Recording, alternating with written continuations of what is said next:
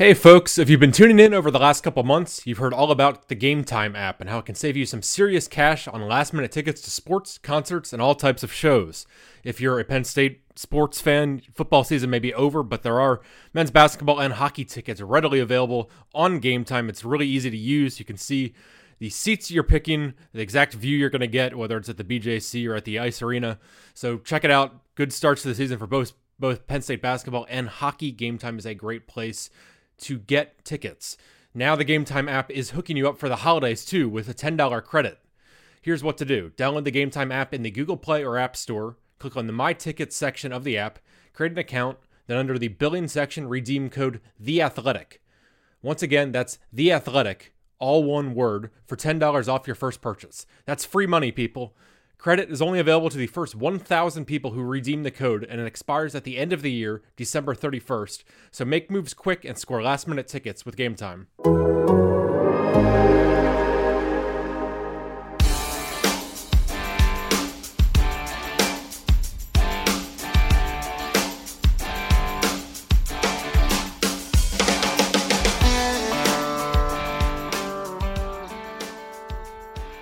Welcome back to Dear Old State, the Athletics Penn State podcast. It is early signing week already. I am college football editor Matt Brown, joined by Penn State writer Audrey Snyder. Audrey, you're back from your big signing recruiting trip. Are you ready for signing day this week? I think so, Matt. We've got a little bit of snow on the ground in State College. Looks and feels like winter around here. Christmas is right around the corner. The bowl game's right around the corner, so of course we have to add the early signing period on top of that. Wednesday will be here very, very soon. Matt, I expect this to be a pretty low-key early signing period for Penn State, just in terms of I don't anticipate any surprises, which is probably what most people want from an early signing day. So maybe there will be a surprise. We'll see. Yeah, I just jinxed it, actually. Yeah, exactly. So this week, we'll get into a lot of previewing early signing day here on our Monday morning edition. One somewhat newsworthy note, I guess, it was the Penn State football banquet this weekend as well. At some point on, we'll do a podcast where we give our awards for the season and such. The only awards that matter. Of course. Penn State, the State College Quarterback Club banquet crowned Penn State's internal awards at least. And KJ Hamler, the MVP of Penn State's season. Most valuable offensive player was Pat Freiermuth. Most valuable defensive player was Micah Parsons. Hard to argue really with any of these choices. And then, Audrey, there was at least one bit of news from this banquet. Yes, breaking banquet news. Per Twitter, Sunday night, former walk-on running back Nick Ury was awarded a scholarship by James Franklin during the banquet. So there you have it. Now, all of the Lawn Boys are on scholarship, so you have that. But a lot of running backs could be on scholarship next year.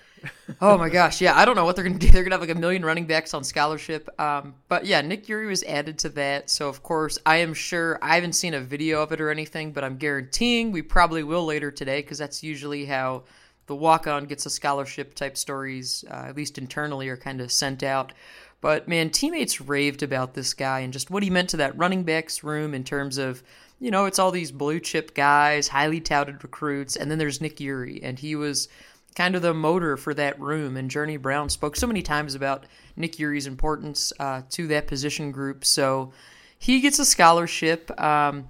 You know, Matt, you also see, like, they have all different kinds of awards. I think they must give out, like, 30 different awards and, like, you know, you've got scout team players of the year on both sides of the ball. You've got special teams players of the year. Nick Ury, scout team, special teams player of the year. There we go. You get the Academic Club Achievement Award, the senior with the highest GPA, which no surprise is punter Blake Gillikin.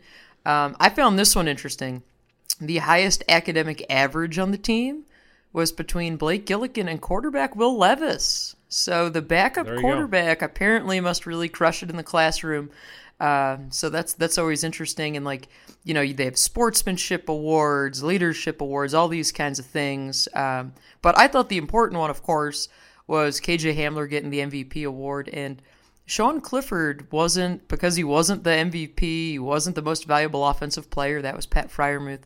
So I thought that was a little bit surprising considering how well Clifford had played this year, his first, of course, as a starter. But, I mean, you really can't argue with the choices there, Matt.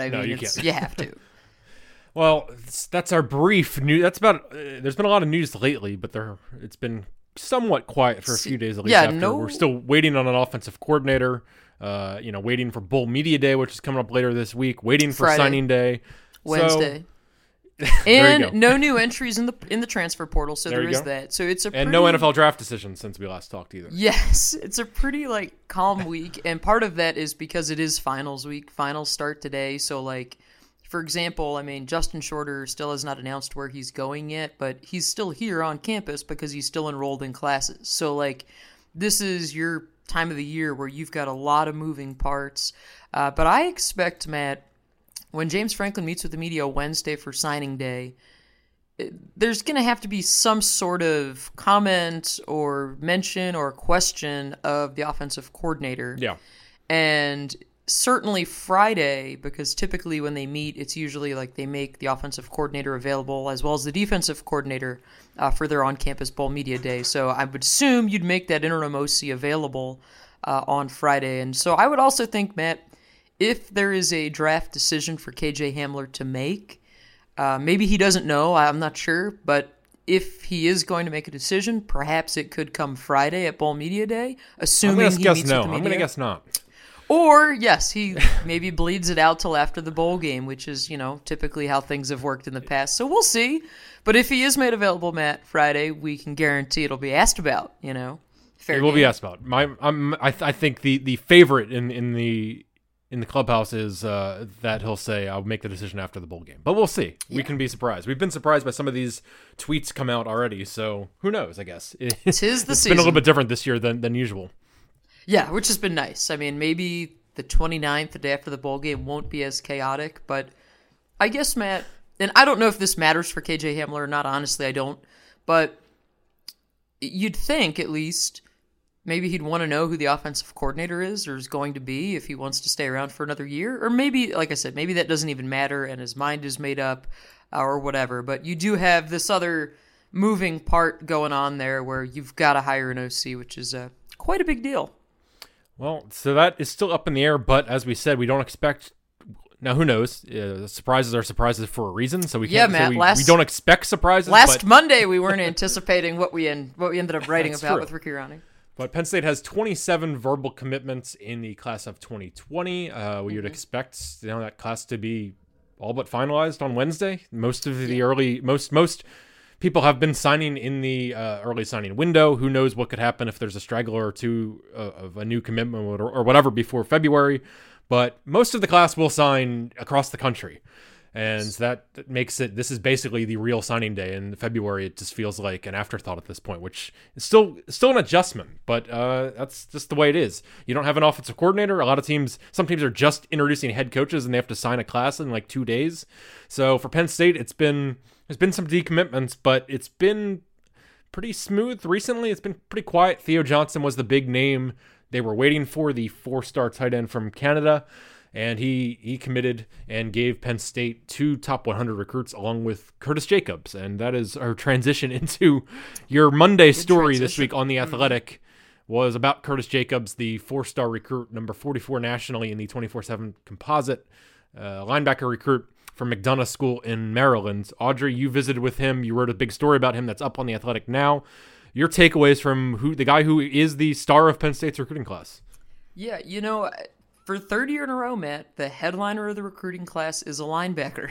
Of course, you go Micah Parsons, then Brandon Smith, and now you've got Curtis Jacobs, who they're looking to eventually make him that Sam linebacker. And, that's a position that over the years, I remember talking with Brent Pry about it a few years ago. It's such a hard position to fill because you've got to have this unique skill set, tremendous athleticism to get those guys. And players like that, it's not like they're easy to find, So they feel like they have that with Jacobs. And there were a few things that impressed me about him, Matt. And I went to his school last Tuesday, the McDonough School, which I'm sure Penn State fans, followers know that school because that's where P.J. Mustipher went. That's where Devon Ellies went. So again, for the third consecutive class, Penn State is signing a kid from McDonough. So there's that part about it. But... there's a connection to with James Franklin, correct? Yes. So Hakeem Sully, who is the coach there at McDonough, was on the Maryland team when James Franklin was the offensive coordinator there in 2009. So there are a ton of connections between this school and, geographically it's like 3.5 hours away. So you're going to get some kids who are, of course, going to come to Penn State just because of, where it's located and all those kinds of things, regular students. But on top of that, Penn State has been there a ton. When I was there last week, Brent Pry was there right before me. And while I was there, Larry Johnson came in the building and was recruiting some of McDonough's 2021 and 2022 kids. So this school, again, tons of talent that comes through there. So it's going to continue to be a big part of Penn State, a school that they're going to recruit really hard, but so is everyone else. And it was really funny, Matt, because I'm there and, I covered Larry Sr. when he was at Penn State for a little bit when I was like a student reporter. And the high school coach was getting ready to meet with me, and he's like, "Hey, I'm really sorry Larry Johnson just got here." And I was like, "Oh, no worries, take your time." And he's like, "He's out in the hallway if you want to say hi." So, of course, I said hello. And Larry, I don't know, either remembered me or pretended really, really well to remember who I was. So that was just funny how you bump into some of these familiar faces when you're out there, which I think is also a good reminder, Matt, of what Penn State continues, working against on the recruiting trail and how they're always chasing Ohio State. But in particular with Curtis Jacobs, when I go to some of these schools, of course I want to talk to the football coach, but I also like to talk to teachers and secretaries and people who see these kids like on a daily basis. And Jacobs boards at McDonough 5 days a week. So he's from that area. His parents live nearby. But I was able to speak with their school secretary who just so happens to live next door to Curtis. So she lives in the dorms, this woman, older lady. She's a grandma herself, but, lives with all these kids. And, when people are giving you anecdotes about how nice of a person someone is, like, I think that's always good for us to keep in mind as reporters or as fans who are, trying to figure out who these people are. Like, the football part, of course, is the reason why the coaches are coming to this school. But there's this other side of it where all the people I talk to, like Curtis Jacobs, isn't going to give you a problem off the field. Like Curtis Jacobs isn't going to be somebody, as we saw in this class, as there were all these decommitments, he kept his word. He didn't take an official visit anywhere else. All that stuff I think matters when you look at leadership and kind of how people put these classes together. And I hadn't realized, Matt, Curtis told me that Derek Wingo was like the person who really got him interested in Penn State. And because of Wingo, Jacobs was like, okay, like I'm going to, really look hard at this school, that kind of thing. Well, obviously Wingo then decommits and he's getting ready to sign with Florida. But also have a story about him friends. Up on The Athletic today by our Florida. I was going to say, I saw that this morning. Yeah, Will Salmon had a big feature from Derek Wingo at his state title game. So, I mean, when you're dealing with all these highly touted kids, there's oftentimes a level of respect, a friendship among them because they've gone through so many of these showcases together. They understand the recruiting process. And like the thing that always fascinates me about recruiting, yes, it's the football part, but it's also like the social dynamics of it. So many of these kids, again, Matt, because it's 2019, they're talking, either via DMs or the recruiting group chat. Like that's how they're communicating. So one of the things that I'll write about it this week is like, what happens when a kid decommits, right? Like, does he announce it himself in the group chat? Does he get kicked out? Does he just leave? Like, there's all these funny dynamics to it. But that's how they get to build relationships. And I mean, Jacobs is so unique in that he was originally a receiver. Then he became a safety. Then this year, his school said, all right, we really want to get him reps at linebacker because that's where he's going to play in college. But they're playing some pass-happy teams, so they put him down at D-end, and he was really disruptive, so they kept him at D-end. So you're getting a guy who hasn't played a lot of linebacker. That's the fun part for Penn State because you don't have all these habits to break, but that's also, the challenging part with the learning curve too. And you got to remember, you got Lance Dixon last year too, who's had a year to redshirt. So I don't think Curtis Jacobs is going to be a guy who, at least from a linebacker spot, is going to come in and contribute right away because there's so much to learn, and he can't early enroll. That's the other part. McDonough School doesn't allow that. PJ Mustafer was able to get here in May when he did that, but Curtis isn't sure. The school really doesn't want kids to leave early, so he might not be able to get here until June. But maybe it's a guy who you see like Dixon this year, a little bit on defense, a little bit on special teams. But long term, Matt, you've got some big-time linebackers, particularly because, Micah Parsons, I'd be absolutely stunned if he's here beyond next year. But eventually you're going to have Brandon Smith, you're going to have Lance Dixon, you're going to have Curtis Jacobs, Charlie Ketcher, still in the roster. Guys. Yeah, Lucetta. Geez, we forgot about him, yeah. That's the thing. Jacobs, I would expect to see him in some capacity next year. He's he's a top 50 national recruit. Guys that talented rarely don't play early, but they don't need him to be step in and be a starter or something. They just don't. They can afford to be patient with him and to make that transition because, yeah, as you just said, they are still loaded at linebacker.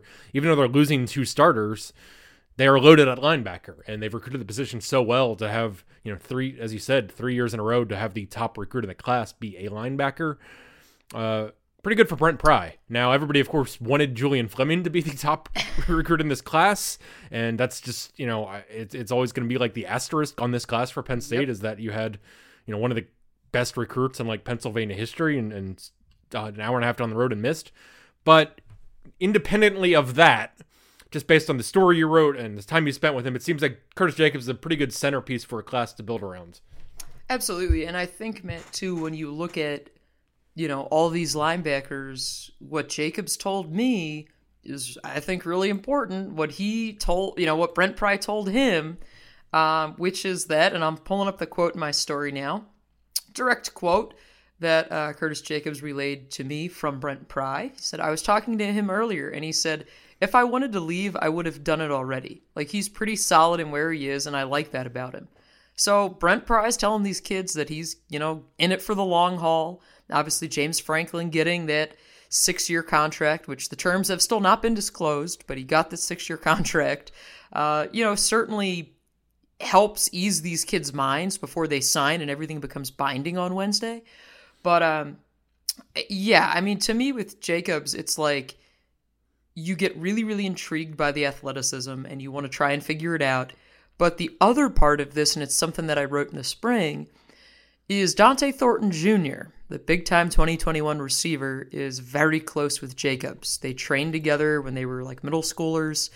So by getting Jacobs, who you really wanted, you also help put yourself potentially in a more favorable position to get his friend in the following class. So that, there's always, again, all these dynamics at play in recruiting, which is why I love writing about it because it's so fascinating.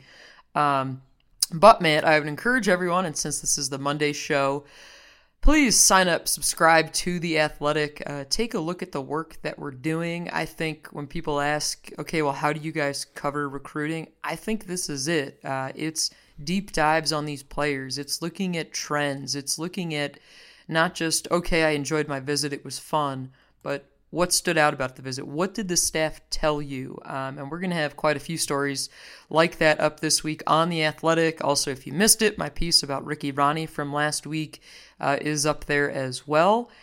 And you'll be getting a Keandre Lambert feature this week too. So we will be recruiting heavy this week with our content, which again, this is the week for it, Matt. The holiday season is here, and we know what that means for football fans. It's bowl season, as in well over 30 bowl games before the national championship game on January 13th. If that's not enough to get you excited, the playoff push is underway for the pros. Need even more? The DraftKings Sportsbook app can get you in on all the action and more 24/7, 365 days a year. With so much going on this week, they have great promotions running every day, especially this week. DraftKings is giving away 8 days of sportsbook gifts this holiday season. Be sure to check out the promos tab in the DraftKings Sportsbook app each of the 8 days leading up to Christmas to open your daily gift. You definitely won't want to miss what's in store for Christmas Day. With promos like these, it's no wonder DraftKings Sportsbook is America's top-rated sportsbook app.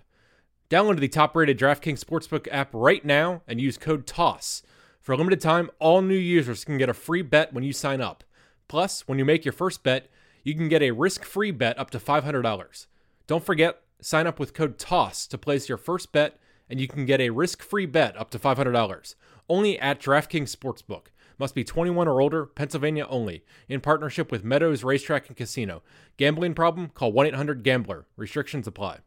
Well, let's dive into that just a little bit. You haven't published your Keandre Lambert story yet, but you were down in Norfolk, again, at the same time as Ricky Ronnie being introduced as the Old Dominion coach, very strangely, but it worked out for us. Keandre Lambert is according to the 24/7 Sports Composite, he is the number 4 player in Penn State's class, 4-star recruit, number 3 player in the state of Virginia, 6'1", 176 pounds. He spent a little time down there as well. Your takeaways over a guy who we mentioned how Curtis Jacobs doesn't necessarily need to play right away at linebacker. There's a need. Keandre Lambert, could we see him next year?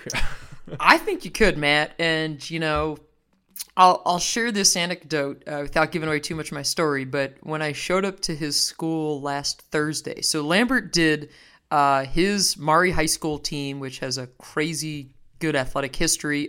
His uncle is Cam Chancellor. Cam also went to the same school, played football there, starred there. Chancellor's photo is like everywhere in that school, in the weight room, in the office, all that kind of thing.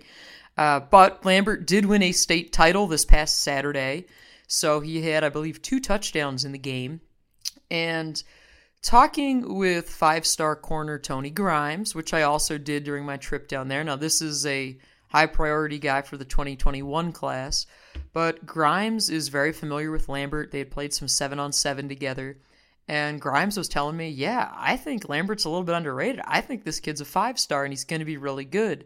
So I said, okay, and we've talked about that, and I'll include more of that in my story. But I show up to Maury High School last Thursday, and Keandre Lambert, it's like middle of the afternoon, and I meet with the high school coach, and he's like, oh, yeah, like, I'll go get Keandre for you. Well, we show up, and Keandre's already working out in the weight room. It's like 1 o'clock in the afternoon. And I was like, okay. He's like there, shirt off, sweating in the weight room. So this guy, I think, Matt, they want him to gain 10 more pounds. He is going to early enroll. Of course, he'll sign on Wednesday. But you look at the need that they have in this class, and his relationship with Gerad Parker is as much of a reason as anything why he's coming to Penn State. The relationship with Parker extends back a couple stops. So Parker got in on him early. He put him through a workout at camp. And all of that stuff matters. And, what they're telling Lambert is basically, we're not going to guarantee anything. We want you to get in here, see how it goes. But obviously in Lambert's mind, which is like any highly touted prospect, they want to be 3 and out, 3 and out and get to the league. But also, and I'll tease the story this way too, there is so much more to Keandre Lambert than just Keandre the football player. He really has a heck of a story, a heck of a personal story, stuff that he's worked throughout his life just to get to this point. Which is really just some, inspiring stuff that he was sharing with me when we met last week. So, I mean, he's a guy who, Matt, I think you look at it physically, I mean, we'll see what happens when he gets here with Dwight Galt, but I think you could make a case based off of what I've seen, what I've heard, the way he looks. I think you can make a case that this guy can help you next year, which, again, the need certainly is there for it. Yeah, absolutely. Wide receiver is, we didn't see much of John Dunmore, TJ Jones, though they have a couple guys who were in the class of 2019. So there are still, despite all the problems at receiver, there's still players in that group. And you look at, Daniel George is a guy who was highly recruited as well. But we're also awaiting the KJ Hamler decision as well, which is going to maybe affect how many of these guys are needed next year too. So still some moving parts, with Justin Shorter, we thought would be a big part of Penn State's future. Not the case. So maybe Matt, we're talking, in next month, and potentially maybe we're at that point where Jahan Dotson's your number 1, like that's where this thing could be headed. And you mentioned TJ Jones, which is, I'm glad you did, because I remember around this time last year talking to people at his high school, that kind of thing, getting to just try to know him a little bit better. And another guy who is a big-bodied receiver who they thought very, very highly of. So he could be one to keep an eye on. I mean, Dunmore was a highly touted guy too. So I think this time of year, Matt, as they go through bowl prep, as they get ready for like this next wave that is the off season, these are all the guys that we need to start asking about, learning more about, because I think these are the players who could play a bigger role for this team next season. And I should mention, it's not just Keandre Lambert either. Penn State has gone hard after wide receivers in this class, and justifiably so. But there's 5 wide receivers committed to Penn State, including Lackawanna JUCO transfer Norval Black from Scranton, but also Parker Washington, the 4-star receiver from Texas, Jaden Dotton, the 4-star receiver from Suffield, Connecticut. So you have 3 4-star receivers committed to this class, and Malik Maga from Canada. So there you go. So. Mm-hmm. So plenty of options and some guys with some size as well. We got a 6'1", 6'3", 6'4". So an intriguing crop of receivers, and we didn't even mention Theo Johnson, of course, the big tight end who's going to come in and is one of the most talented players in the class as well. Yeah, the Johnson commitment was huge for them because up until that point, everybody wanted to talk about who they didn't get, who they lost, who flipped, that kind of thing. But again, Matt, we have to see with this new offensive coordinator. What is that, how does that change things, right? How are they going to utilize the tight end? Because now you've got a plethora of riches at tight end as well, just like you do at running back. How do you maybe use that to potentially make up for what could be, probably, maybe will be, some inexperience in the receiving corps? Well, it's not the only, we're talking about a lot of names at receiver. We don't know how crowded it's going to be because some guys haven't panned out, but there's potentially a lot of options at least. We don't know how that position is going to shake out in the next year. The other position that is, hard to get a read on is running back. I want to get into, we've solicited some listener questions on The Athletic in the last couple of weeks. We haven't gotten to all of them, so I have a few recruiting oriented questions maybe we can touch on here to close the show, including one from Peter M., who asked, how does Penn State sell running back recruits to join an already packed room? If Devin Ford and Noah Cain were told that they would be the next Sony Michel and Nick Chubb, referring to the Georgia backfield, then what were Lee and Holmes told? If 4 backs were a struggle this year, then do both 2020 running backs redshirt? Penn State has 2 running back commitments and 4, plus Nick Urey, but 4, guys obviously in the mix as we saw this year. So how is this going to shake out over the next couple of years? Boy, I wish I could tell you. I mean, and I'm glad that he brought up the Georgia mention because that's what they were selling guys on last year was, hey, come here. It's going to be like the Georgia backfield. But one thing that Ja'Juan Seider doesn't do when he recruits guys is he doesn't guarantee playing time. He doesn't tell them like, hey, you're going to come in here, you're going to start. What he tells them is, hey, you're going to come in here, you're going to have a shot. And if that means, you're ready, great. If you're not, you're not. And Seider said it this past year, too, that in an ideal world, they would have redshirted either Cain or Ford this year. One of those 2 guys would have taken a redshirt. But because they felt both were ready, they then were able to go and play both, burn both redshirts. So, Matt, I don't know if, as the $1 million question with that backfield, does somebody go in the transfer portal this offseason? I don't know. Odds are eventually. If it's not this year, then next year. It's just impossible to hold on to so many guys for so long. It's not like a criticism of anybody. It's not a criticism of Penn State. It's not a criticism of the players. It's just that's usually what happens when you have a really crowded position that they've recruited well. Because it's not just, these are highly recruited guys. Journey Brown was the most lightly recruited of these 6 guys, and he rushed for 700 yards. And he's your starter, yeah. And is a state track champ, record setter. I do wonder if maybe, because I know that the one who always comes to mind first in terms of would they stay, would they not, obviously is always Ricky Slade, because he was supposed to be the guy. Do they maybe try to get him involved in a different type of role next year with him catching more passes? I'm curious to see, but there's also the reality that none of these guys are close to being grad transfers, so there's that. Now, who knows with waivers, these kinds of things, the way that's happened over college football, but it's not like you're dealing with a group where, you've got a guy who's a junior, who's ready to graduate, who could go somewhere else and be eligible right away. That complicates things as well. So I don't know what they do in this backfield with, next year basically 7 with your 6 backs who you are really, really high on, 6 guys who you recruited. I don't know how that shakes out. I know that it helps that the 4 that they have together now really like each other, really get along well. That dynamic, we wrote about it, we talked about it a lot this year. I think that matters. I think it also matters that They like Jaywan Sider and have a good relationship with them. But what happens with a new offensive coordinator? You know, does a new OC say maybe, okay, like, Ricky, we're going to try to carve out a role for you to do this? Or does that change it all? I don't know. But yeah, I 6 backs, man. I don't know how they. Credit to Jaywan Sider for trying to keep 6 kids happy, because that certainly has to be a thankless job. But this is what you got to do. You recruit as many talented players as you can, so it's a good problem to have. And Jaywan Sider, we can see the work he is doing, because he's bringing in 2 running backs who, you know, Keziah Holmes from Florida and Kayvon Lee from Florida, both 4-star recruits, both in the top.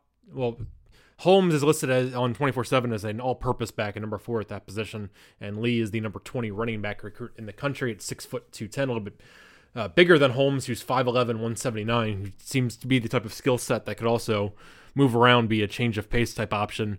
But a lot of intrigue in the running back room, because it's just, as we mentioned, Journey Brown was the 3-star recruit. He turns out to be the starter by the end of the year. You know, I think you could still make an argument that Noah Cain might be the best back that they have right now based on what we saw from him when he was healthy. But we've seen flashes from all of them, and you have 2 more big-time recruits coming in. So it's, how do you keep all of them happy? Honestly, I think it's impossible. Like, it is. There's no 6 way. guys. I mean, there's one football, and there's going to be 6 kids, and what do you try to do to even keep these guys engaged in meetings and in practices, and, like, you know, how do you split the reps? There's the other part. You know, it's like, and is it something where maybe after spring ball, one guy says, you know what, all right, I don't like where I'm at, because I think that's always the other period. If somebody doesn't leave after the bowl game, then typically we see it in the spring, right? So at that point, they're maybe one semester closer to graduation, or, you know, they got a full year in, whatever that may be. So spring's always the time for some movement as well. But I don't know, Matt, if they come into next season with all of these running backs still here, that's going to be one heck of a dynamic. But I wouldn't be shocked if they do have all of these guys. Like, I feel like that's the other side of this, you know? To me, it'd be very believable that they would have all of these guys next year. So who the heck knows? But do they have all these guys 2 years from now? There is no way. Well, let's get into just one other question quickly before we sign off here on Gerald State. James W. asked, there's no secret that the best way to get to the college football playoff is to recruit 5-star players. Penn State does well with 4-star recruits, but lags behind the big boys when it comes to the 5-stars. Clearly, there's no easy way to break down this threshold, or Franklin would already be doing it. From being around the program, what do you think is the secret sauce to big-time 5-star recruiting? What are your thoughts on how Penn State can get to that next level? Is it simply a matter of winning? If you win, they will come. In some regards, yes. Winning matters. Winning matters a lot. You look at the head-to-head games between Penn State and Ohio State, and I say this because this is something that Julian Fleming brought up himself when he, you know, signed or made his commitment this summer and outlined his decision-making. The head-to-head games for him mattered. Now, they don't to every kid. It really depends on the person. But when you go from the 4 to the 5-star guy, I mean, it's certainly winning. That's a big part of it. It's also your depth chart and, you know, who's their quarterback, who's their offensive coordinator going to be, who's their position coach going to be, what kind of relationships do they have with them. And the thing is, it varies so much from kid to kid, and I think that's probably what makes it a little frustrating maybe for Penn State at times, because it's like, hey, you know, they've recruited consistently at a very high level since James Franklin has been here. And, you know, you're able to get a Micah Parsons, you're able to get a Brandon Smith, but, you know, you look at this class and everybody says, boom, the slam dunk was Julian Fleming because of geography, because of his girlfriends at the school, and you don't get him. I mean, you can't get every single kid. I mean, like, these other schools do a heck of a job too. I mean, that's what you're consistently going up against. I'd say for Penn State for the time being, I know some people, it's, you know, they mentioned facilities or uniforms, all these other things. Yes, that matters, but I always get the sense that the thing that matters most is winning games and consistently winning games over time. And that's where I think you look at last year, Penn State took a step back in a year that everybody thought they'd be better. Trace McSorley gets hurt. They end up in the Citrus Bowl. They rebounded very nicely this year and exceeded expectations. But again, Had they been in a New Year's Six game last year, Matt, who knows how that then maybe trickles over and impacts this current recruiting class a little bit. But now you can say, okay, you're sustaining success. James Franklin has a contract extension. Brent Pry is telling kids that he's, plans to be here for the long haul. That stuff helps. But again, you're in the Big Ten East, and how do you get around that without beating Ohio State? And that's the reality here, but it's like a chicken and egg situation, because then how do you beat Ohio State if you don't have the 5 stars? And I mean, that's just the difficulty of this. But there's also the reality, too, that State College, Central Pennsylvania is not for everyone. While the football atmosphere here is absolutely incredible, Penn State can sell the whiteout, 107K strong, all those kinds of things. It's also, some people don't want to live here year round. I get it. Maybe you'd be more inclined by a Florida, by a Miami, by something on the West Coast. Like, there's always that reality of it too. Because you are in a small town, it is a little bit different. It's not the easiest place to get in and out of. If you're a kid who doesn't like the snow, who doesn't like the cold, probably, it might not matter if you win head-to-head against Ohio State. Maybe you're still more intrigued by a warmer climate, and maybe you'd prefer a Clemson. Who knows? I mean, I think it varies so much from kid to kid. Well, and here's the good news, though, for Penn State. They have recruited at a pretty high level. They're consistently like a top 15 level right now. I think we've mentioned it before, but SB Nation Banner Society does the blue chip ratio. Their Bud Elliott has kind of figured out that to win a national championship, basically, to have a chance, you have to recruit at least 50% of your recruits have to be blue chip recruits, 4 or 5 stars. It seems like a pretty good, easy benchmark to go by. Penn State is one of the teams that is over that benchmark because of James Franklin's recruiting. They were at 60% last year, which was tied for 6th. Who's that tied for 6th with? Clemson, USC, Michigan. Yeah. So, they've now there's a couple teams at the top of that Ohio State, Alabama, and Georgia are lapping the field in terms of how far ahead they are in terms of signing those. And now Clemson is trying to join them this year. Clemson's recruiting class is pretty ridiculous. They have 6 5-stars this year. So Clemson has kind of made that. Penn State has actually recruited at a pretty similar level to Clemson in recent years. Clemson, though, with these national championships, has made that leap and is recruiting even at an Alabama level or even higher. But again, Penn State hasn't been that far off. If you look at 24/7 also does what they call their talent composite, which is looking at the rosters and ranking how much talent the teams have based on what their recruiting rankings were. Now, again, that's not always accurate, but it's still a pretty good gauge.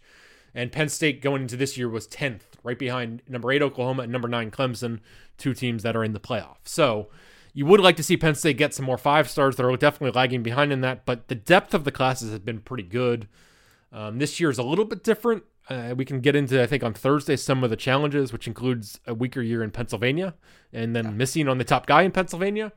Mm-hmm. But overall, this is probably going to be, it's number 12 right now in the 24/7 composite. I would guess it's probably going to end up probably around 15 or 16 maybe.